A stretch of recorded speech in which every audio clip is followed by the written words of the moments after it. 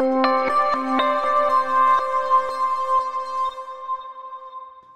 is risen.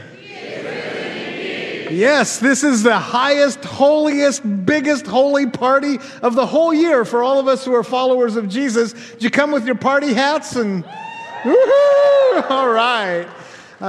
For those of you who this is maybe your first time here, my name is Craig. I'm the lead pastor or the preaching pastor. And so we're really glad that you're with us, but I want to warn you right off the bat. I engage the congregation as being a part of the sermon, right? Okay, most of you are there. So don't worry about it if you don't get it as we go back and forth. But one of the things we're going to do today is if I say, He is risen, you're going to say, He is risen. Yeah, that's an ancient kind of greeting of the Church of Jesus Christ.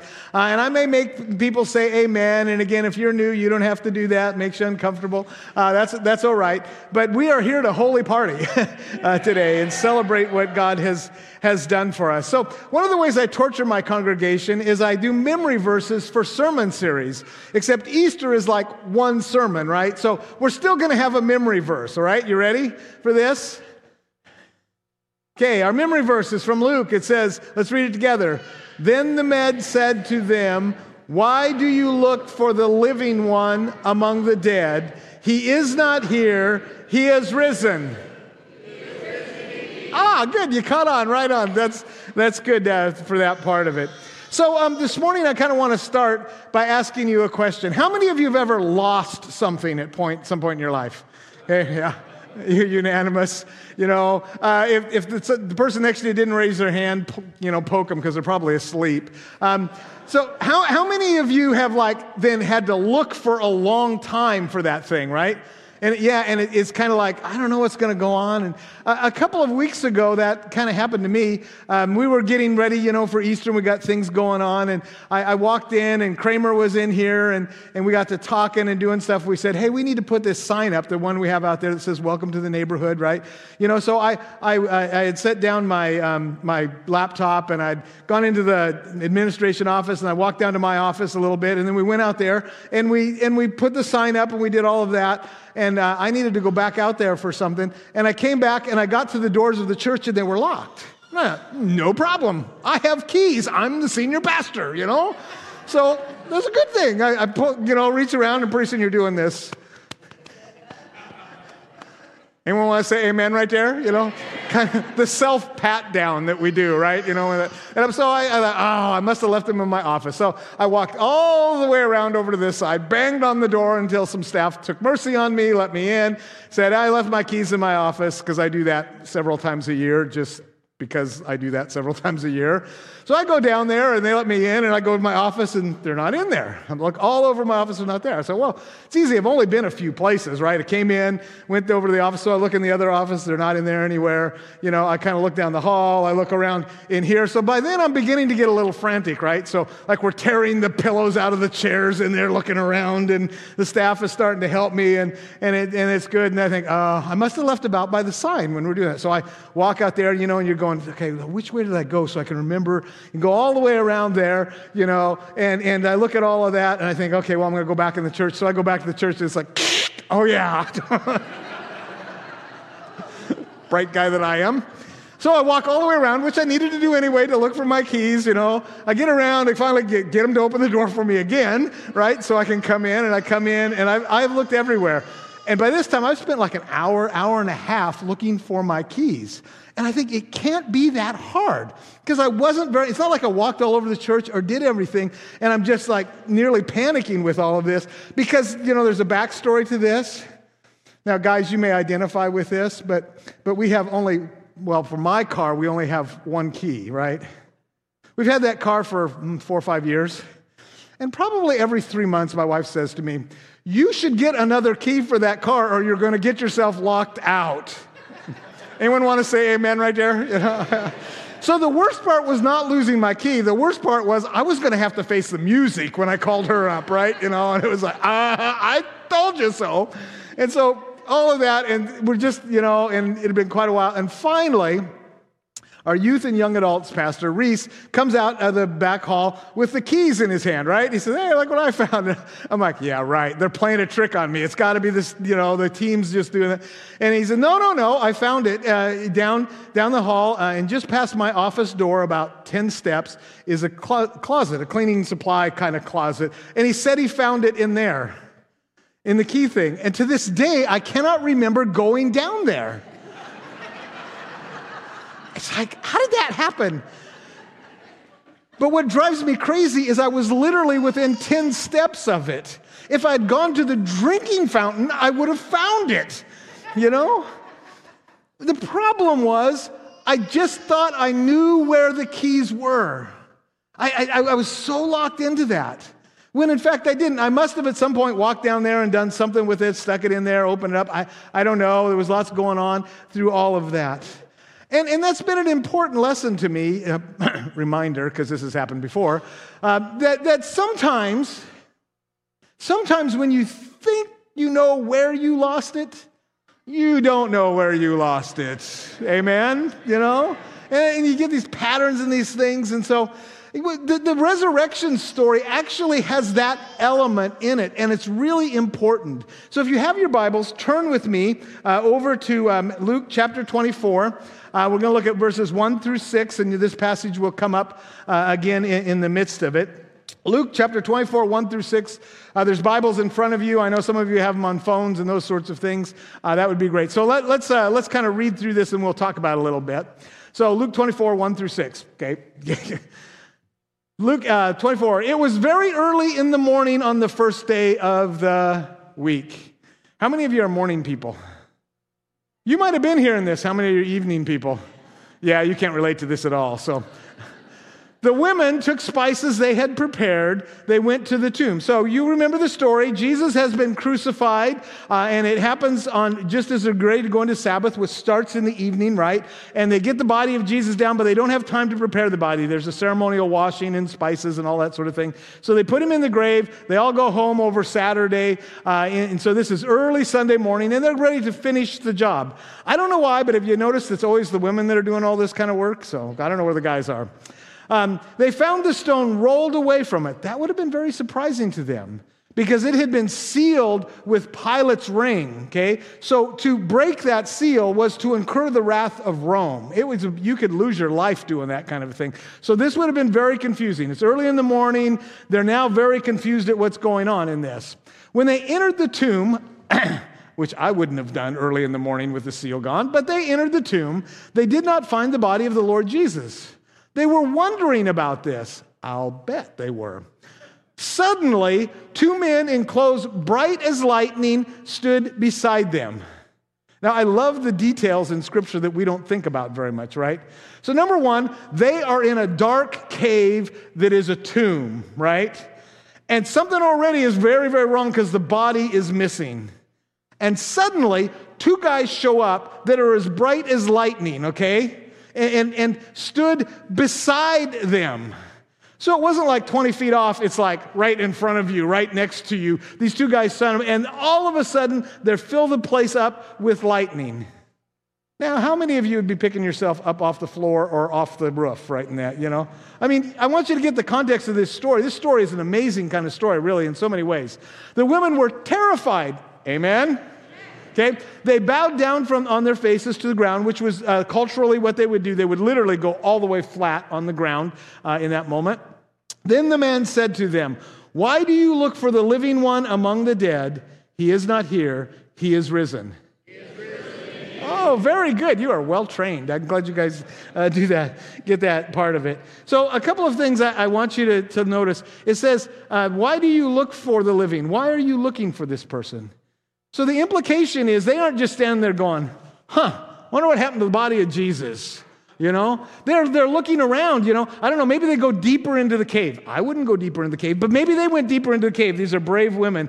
Maybe they were kind of looking around going, did we get the right cave, kind of a thing? Or I don't know what it was, but they were looking around in the midst of that to see what was going on. So it wasn't just a casual sort of thing. And then, so let's see, that's the looking for. And then this is the part I really love, for the living one among the dead. And this is super important because the living one is the idea of the one who is life. Not just that he is alive, okay, Judas was dead and was raised to life, but then you all know the end of the Judas story is he went and died again. So talk about a bummer. He had to die twice in some ways, It's like, I don't know. And so he did. But with Jesus, he's not just alive from the dead. He is himself the living one, the source of life, the one in whom life dwells, the giver of life, the container for life itself, that all other life is derived from him. The fact that you draw breath is because the Lord Jesus Christ gives it to you. Okay? So this is a really big deal as to who he is, okay? He doesn't get it from others. He doesn't borrow. Jesus is the source of all life. Amen? Okay? That's an important sort of thing you remember. So here's just to say it straightforward. Jesus is life. That's what we have. He's the living one in all of this. And then not only does he contain life in himself, but he has been alive from the beginning because we believe in the Trinity. Amen? Anyone remember who's in the Trinity? Father, Son, and Holy Spirit. Good. And so, who's the Son?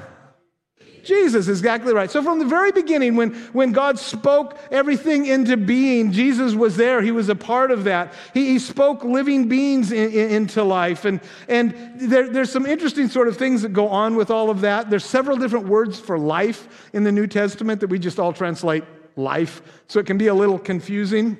So when God spoke living beings, there are things that are alive like grass, right? And that's what we get the English word biological from the Greek word, right? So grass is alive. Everyone understand that? Look, a couple of you looking like you're going to argue with me. Well, I don't know, It's alive, trust me, okay? And then there's another order of life where God kind of moves along and he starts creating the animals. And the word for life that in the original language is the word from which we get psychological, right? So I have never met a piece of grass that had a mental problem, okay? They don't have a mental to have a problem from, right? So there's this next order of life that includes animals, right? So you could have a relationship with a dog, yes? Yeah. How many of you got pets of some sort? Yeah. Yeah, it's a different kind of, and so there's that order of life. And then if you remember the creation story, when he'd done all of that, he gets to humanity. Instead of just speaking it into being, he molds the body of a human being there out of the dirt and the mud, if it were around here. And we don't, it doesn't say he leaned down, but it says he breathed into him. So I see God getting down on his knees and kind of doing the very first ever mouth-to-mouth resuscitation, okay? Well, get down and breathe. Of course, you weren't resuscitating them. First ever cessation, And he breathes in, and the word in Hebrew and in Greek for breath is also the same word for spirit. And so he doesn't just put breath into him, he puts his spirit into him. So that you and I are created in the image of the living God. The spark of God is in you, and it makes you different from all of the rest of the creation. You are eternal. You are eternal. All right, yes. So maybe we need to practice this a little bit. Okay, everybody take a deep breath, and then breathe it out slowly. And you know what that does? Nothing, because you're not God. But if you were God, you could breathe into and create life and the eternal being that's all a part of that. And so a life comes from God, and that's why Jesus is life. He's the only one that can give life, and ultimately the only one that can take it away. And so here's what I want you to know. This is so important. This is so because we are God-breathed, we are spiritual beings. Look at the person next to you and say, you are a spiritual being. And wherever you come down on the idea of Christianity, today, like almost everybody believes that we're at least spiritual in some sort of way, whatever part of it that is a part of it. But you are a spiritual being. You are so much more than just your body. Some of you older people should say amen, because the older I get, the more I'm like, I'm really glad I'm not just my body, because it seems to be breaking down, right? And you're more than that. The Genesis account means that you are made in his likeness and in his image, and that's not just your body, right? Because if God looked like me, that would be severely disappointing, right? And don't you laugh, some of you too. It wouldn't, not so much, okay? But you are like him in that you are an eternal soul. You are spiritual. You are moral. You are capable of moral choice. You have a free will. You are capable of self-sacrificing love, which is what God is all about, right? And honestly, you're capable of evil. And that's kind of the scary part of how God has created us. So there's this good, wonderful sort of thing that God wants to do in us and through us. And yet there's this possibility of this other thing that mars us. And some of the way Scripture talks about that often is the difference between light and dark. And this metaphor is kind of all through our society as well. The idea of light is good and dark is not good. And we celebrate this in the life of the church. We use that metaphor on Christmas. During Advent season, we have a set of candles that we light all the 4 Sundays of Advent. And on Christmas Eve, we light the Christ candle and we turn out all the lights. And there's just this one little light. And I take the light and I pass it. And I say, Jesus is the light of the world. And you pass it and pass it and pass it till the whole place is lit up again. Because the light represents the good. It represents God. We do the same thing on Good Friday. If you were at our Good Friday service, we go the opposite direction. We have all the lights laid out and we read the scriptures as we move to the cross and then around the wreath again and finally to the Christ candle. And I read a passage and I blow it out and all the lights go out and I say, God, Jesus is dead. And that is the most pregnant silence you have ever been in your life in that moment when that happens. And so there's darkness and light. But the deal with this whole darkness and light is darkness is not a thing. It's not a thing. It's an absence of something, isn't it? I mean, darkness isn't something, you can't get a hold of darkness and carry it around with you. It doesn't work like that. So let me say this. Death is the same way. Death is not a thing. Death is the absence of life. Let me put it like this. Just as darkness is the absence of light, death is the absence of life. See, death doesn't have some sort of supernatural power. It's not a sort of thing you can hold on to. It is the breath of God, the life of God in you. And when that life of God is no longer in you, when the breath is no longer in you, you cease to be alive. Your physical body does. I don't know if any of you have been with someone as they took a step into eternity. As a pastor, I probably do that more than most people.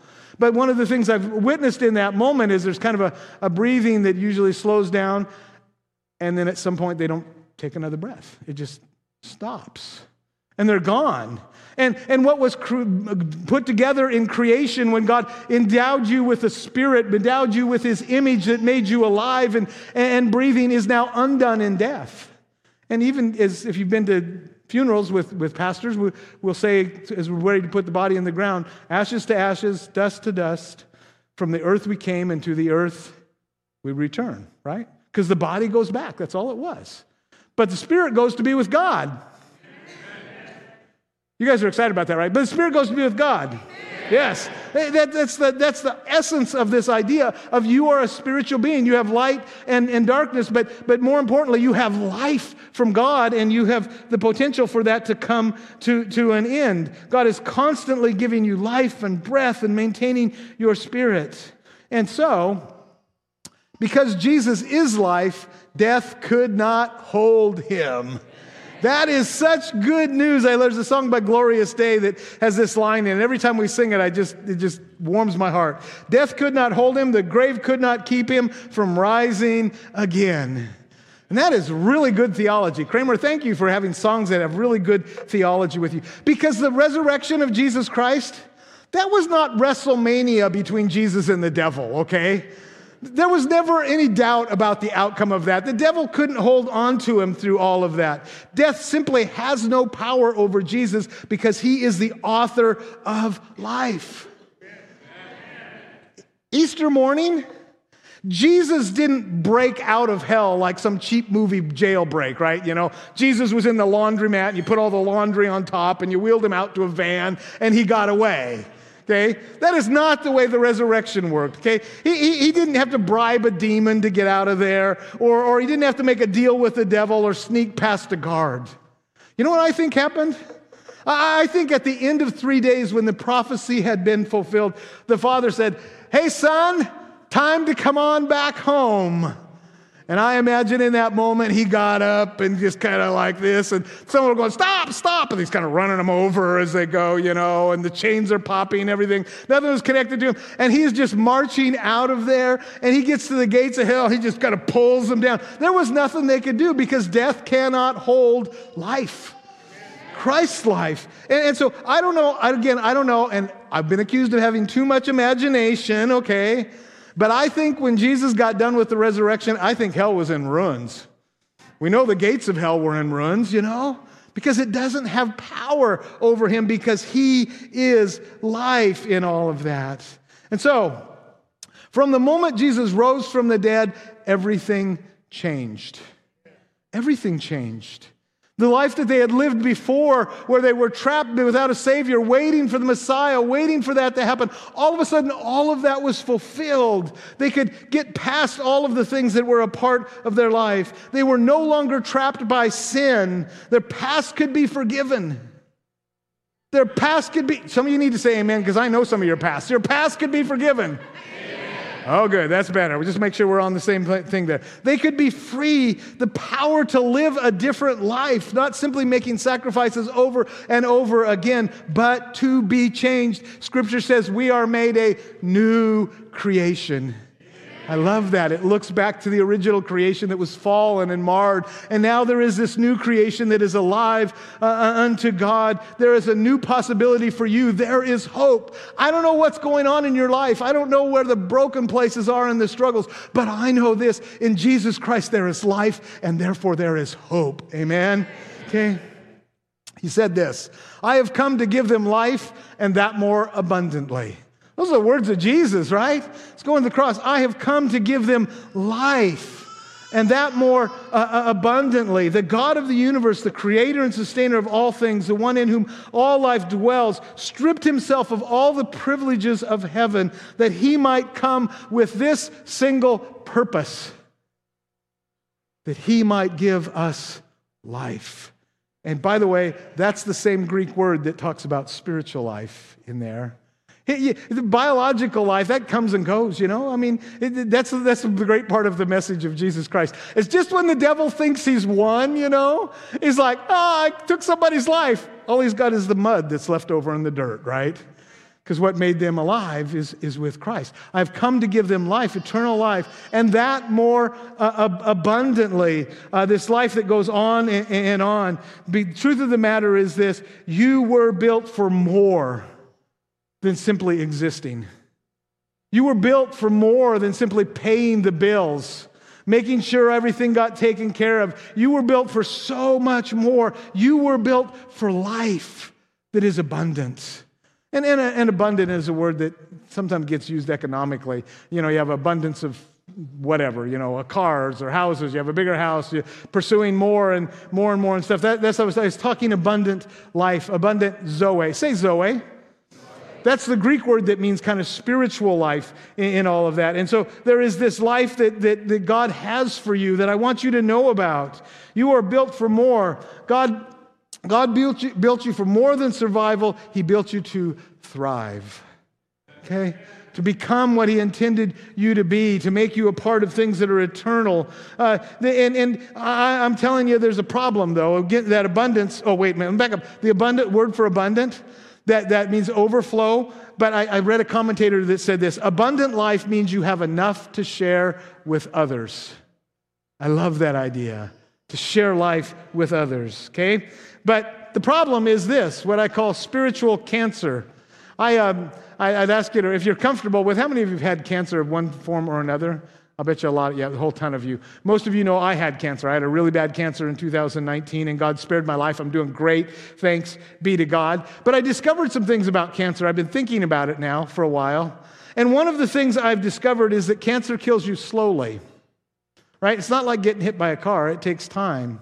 And over time, it just begins to suck your life away, piece by piece by piece. And one of the things that we discovered when I got cancer in 2019 was it was already beginning to take things away. So my wife and I began to call cancer the thief. because it would steal things. One of the things it stole, I missed a number of very important events that just happened to be happening that year, but the one that really broke my heart was in 2019, my daughter graduated from the very same seminary that I graduated from, and I couldn't be there. The president of the seminary is a friend of mine. The professors were friends. I used to live 15 minutes from that seminary. And instead of being there with her, I was watching on this little screen.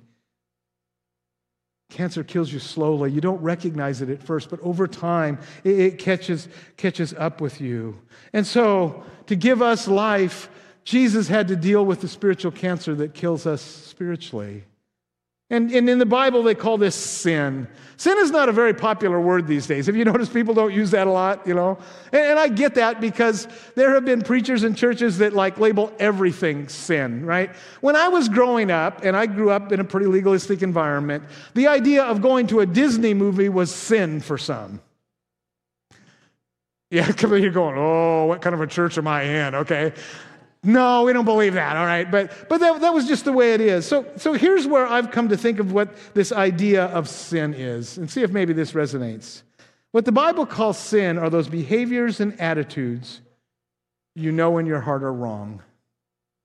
Not because a preacher told you, or a friend told you, or your mama made you feel guilty about him, but you know what you did shouldn't have been done. You know it hurt somebody. You know it was wrong. And that's the cancer. That's the part that damages us.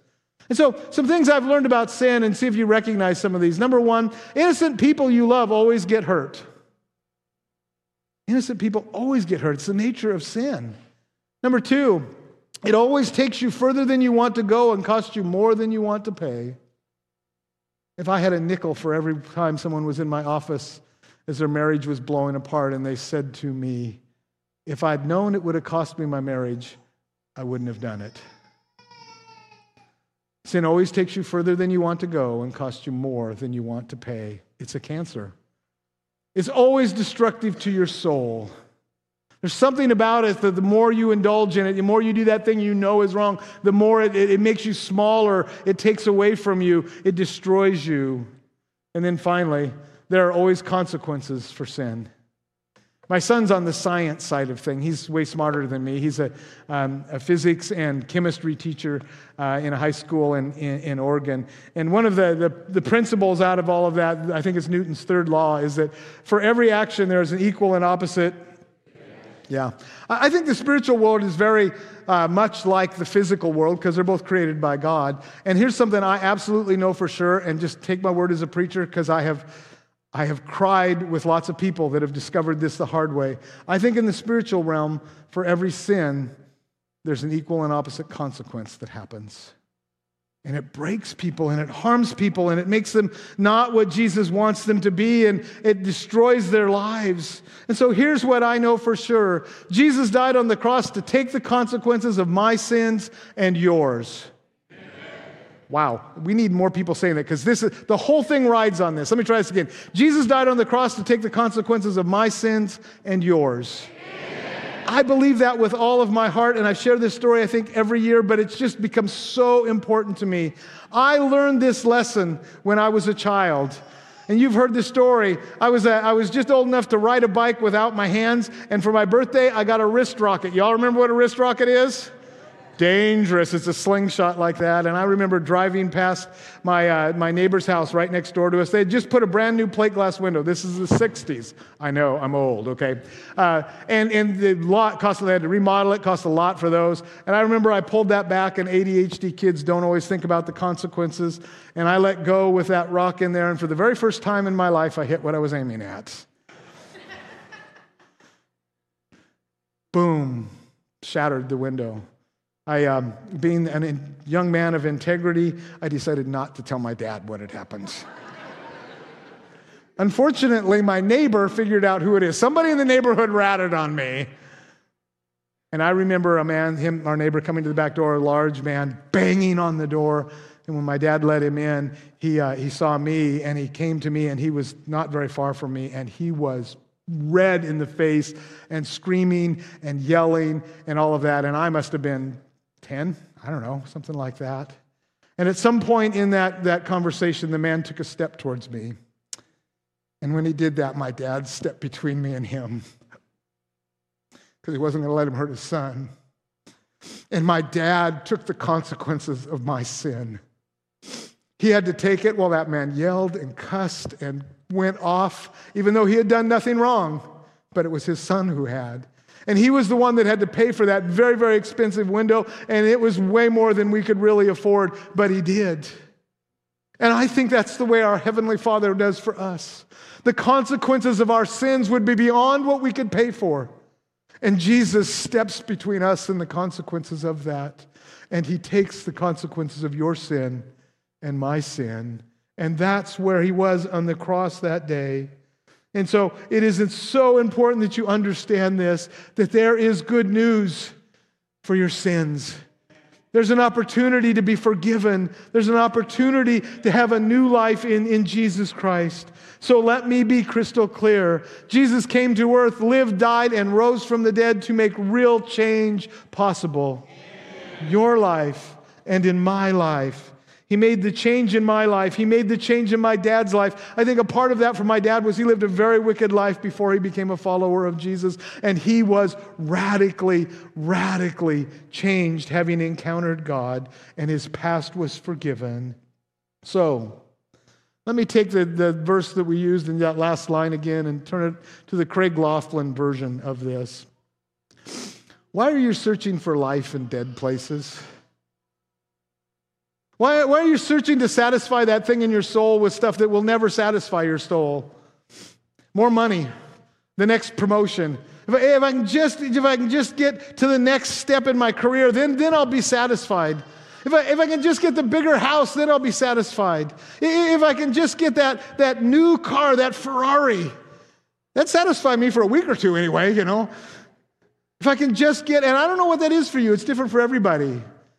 But ultimately, you know in your heart of heart that it's a dead place, that it'll never satisfy. Maybe it'll make you happy for a while, okay? But what you really need is the spiritual part. There is something more that you are seeking.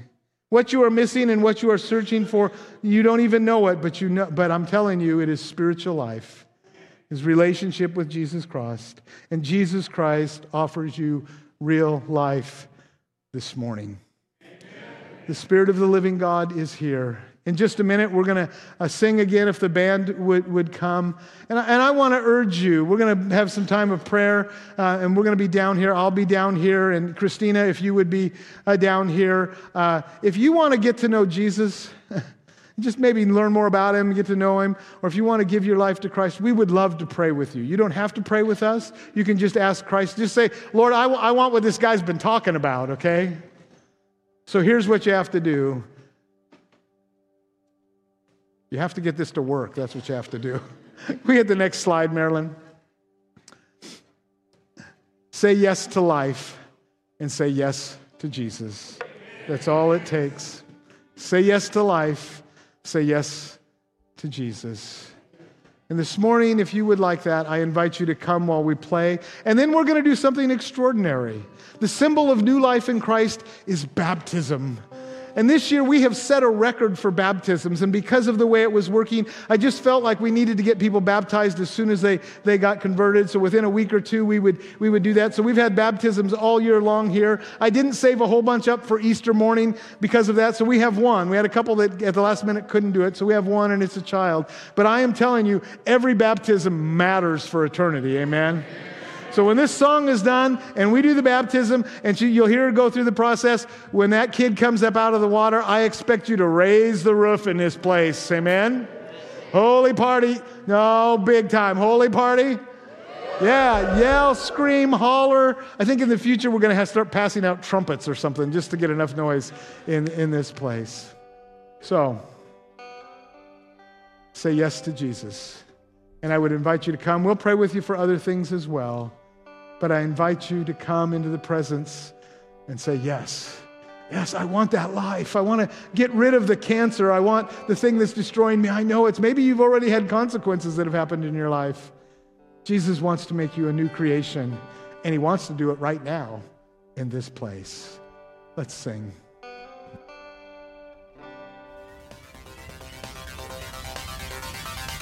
Hey church family, thank you for watching this video. It is amazing that you consider this your church home. If you do consider this your church home, we would ask that you would share this video with a friend. If God has been speaking to you, we would hope that you would share this message.